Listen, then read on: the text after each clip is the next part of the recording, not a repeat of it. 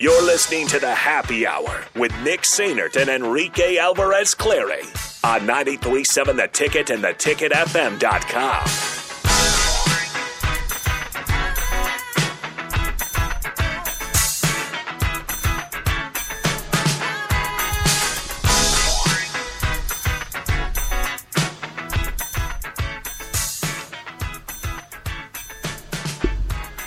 Welcome back into the Happy Hour, 93.7 The Ticket, theticketfm.com.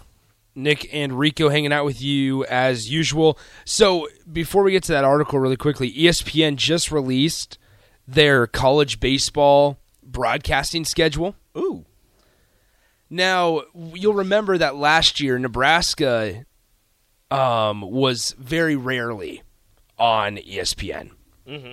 Or on any of their family of networks, whether it was ESPN Plus, ESPN2, whatever it may be, very rarely.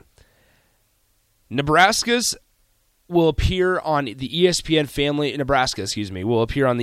family of networks one time. And it will come on Sunday, May 14th for a noon first pitch, Penn State at Nebraska. This game will be broadcasted on ESPN2. So mark your calendars. The one time all season long that you're going to be able to see Nebraska in action on the ESPN family of networks will be on Sunday, May 14th, when Penn State comes to Lincoln, and it'll be a noon first pitch on ESPN2. But there's plenty of other games, plenty of other Indiana at Texas will be on at the 3-game series will be on over the course of the February 24th, 25th, and 26th. So, but on the Longhorn Network. I forget that's still a thing. Yeah, Longhorn Network is still a thing. I forgot about that. I think it dies when they go to the SEC. I think they have actually said that it's not like the SEC is not. It's because the SEC has their own network. I don't think it's going to follow them to the SEC. It would make sense. I mean, ESPN probably. Not that they don't care about it. They're probably okay with it dying since they have the SEC network. Mm-hmm. Because ESPN has rights with SEC and the Big 12, so it makes the swap easy. I wonder if they try to keep some sort of keep it for the students to broadcast their own things for the athletic events and just have it. I don't know where you would air it or how it would air, but just kind of a thing for them. Yeah, I don't know. We'll see how it goes. But either way, Sunday, May 14th, Nebraska, Penn State on ESPN2 for Husker baseball. Okay, we got a couple minutes left in this segment. Jaden Rashada, you guys have heard the name quite a bit. We've talked about him. We've hinted and teased this article. This comes from The Athletic and Stuart Mandel. Now, here's what's crazy. And I didn't realize that Jaden Rashada had previously been committed to Miami. But he committed to Miami a couple years ago after an Elite 11 event. And after winning the Elite 11 MVP over multiple top quarterbacks, Rashada secured a $9.5 million name, image, and likeness deal from a Miami booster. Now, he then I have to skim through this. Yeah, why? Rashada then flipped his commitment from Miami to rival Florida and signed an NIL contract with the Gator Collective. The contract, which was obtained by The Athletic, would have paid him a staggering $13.85 million over the course of his 4 years, starting with a $500,000 payment on December 5th. Upfront. Right away. In return for minimal NIL services such as posting on social media and autographing items. Just to once again put things into perspective, the $13.85 million figure exceeded the highest known number for a college player, obviously. No crap.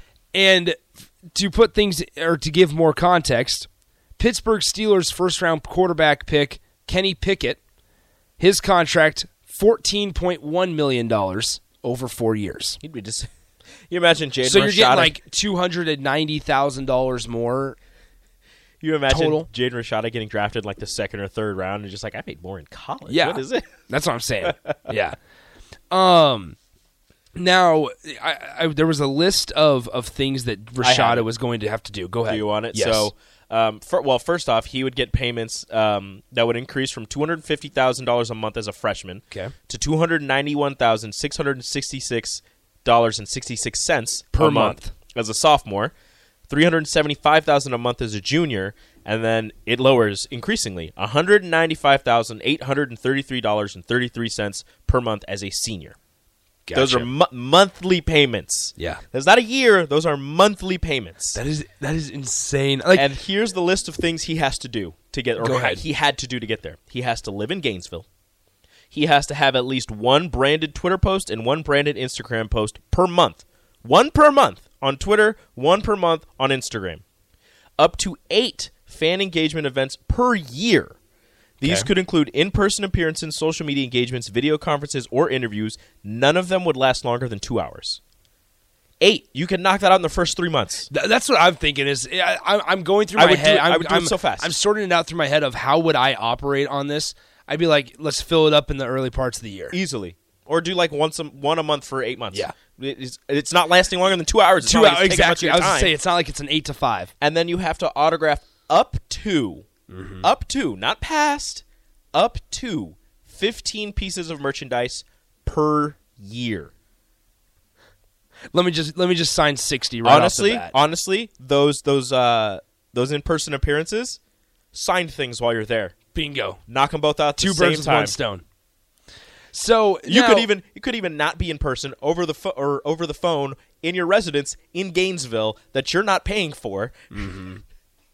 Sign the stuff, send it out, knock 3 of those out right away. Now, before we get out of here, and Austin comes in to take over for me, and this is in that article, in mid-January, Rashada did not enroll at Florida as expected. The Gator Collective, that was on the hook for this $13.85 million, had backed off its deal in early December, 2 days after the initial payment of December 5th was due. And on January 17th, a little over a month later, the quarterback was granted a release from his letter of intent. So now it was January 17th, Jaden Rashada is trying to find a new home, and a couple places are coming to the forefront, but also how much NIL is still the conversation here, because this is a guy that was offered $9 million at Miami and then $13.85 at Florida. Honestly, we could just call it 14. 14. Yeah. Now, what's interesting, he basically had to decide. He narrowed down all of his choices.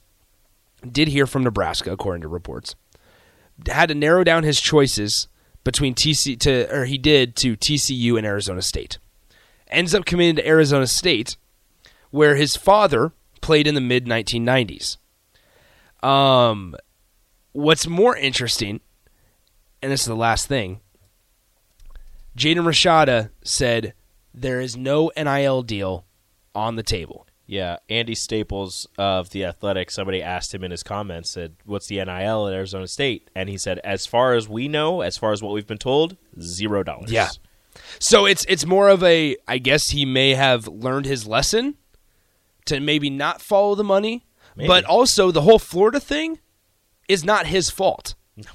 That's a Florida, that's the collective backing out and saying, "Listen, we're not going to pay you that initial up front." Maybe now that we sat back and thought about it, a couple of $100,000 payments up front may not be the best way to run a program. A guy who probably won't see the field in his first year, paying him $250,000 a month, just insane to practice. Yeah, probably not the best. But hey, Billy Napier, do whatever you want to do down there, man. Shouts out to Rashada for getting that money. Yeah. I'm not mad. Look, I would have been happy with 9. I am not mad at the players for getting money. Oh, no, not at all. I would have been happy with $9 million from Miami. Oh, yeah. So let's take our final time out. Austin and Rico will finish out the show coming up next. Also, Super Bowl squares. I got a couple questions I'll ask you guys in the next segment, so just stay tuned. Download our app by searching 93.7 The Ticket in your app store to stay in touch and listen all day long wherever you are. More of the Happy Hour is next on 93.7 The Ticket and theticketfm.com.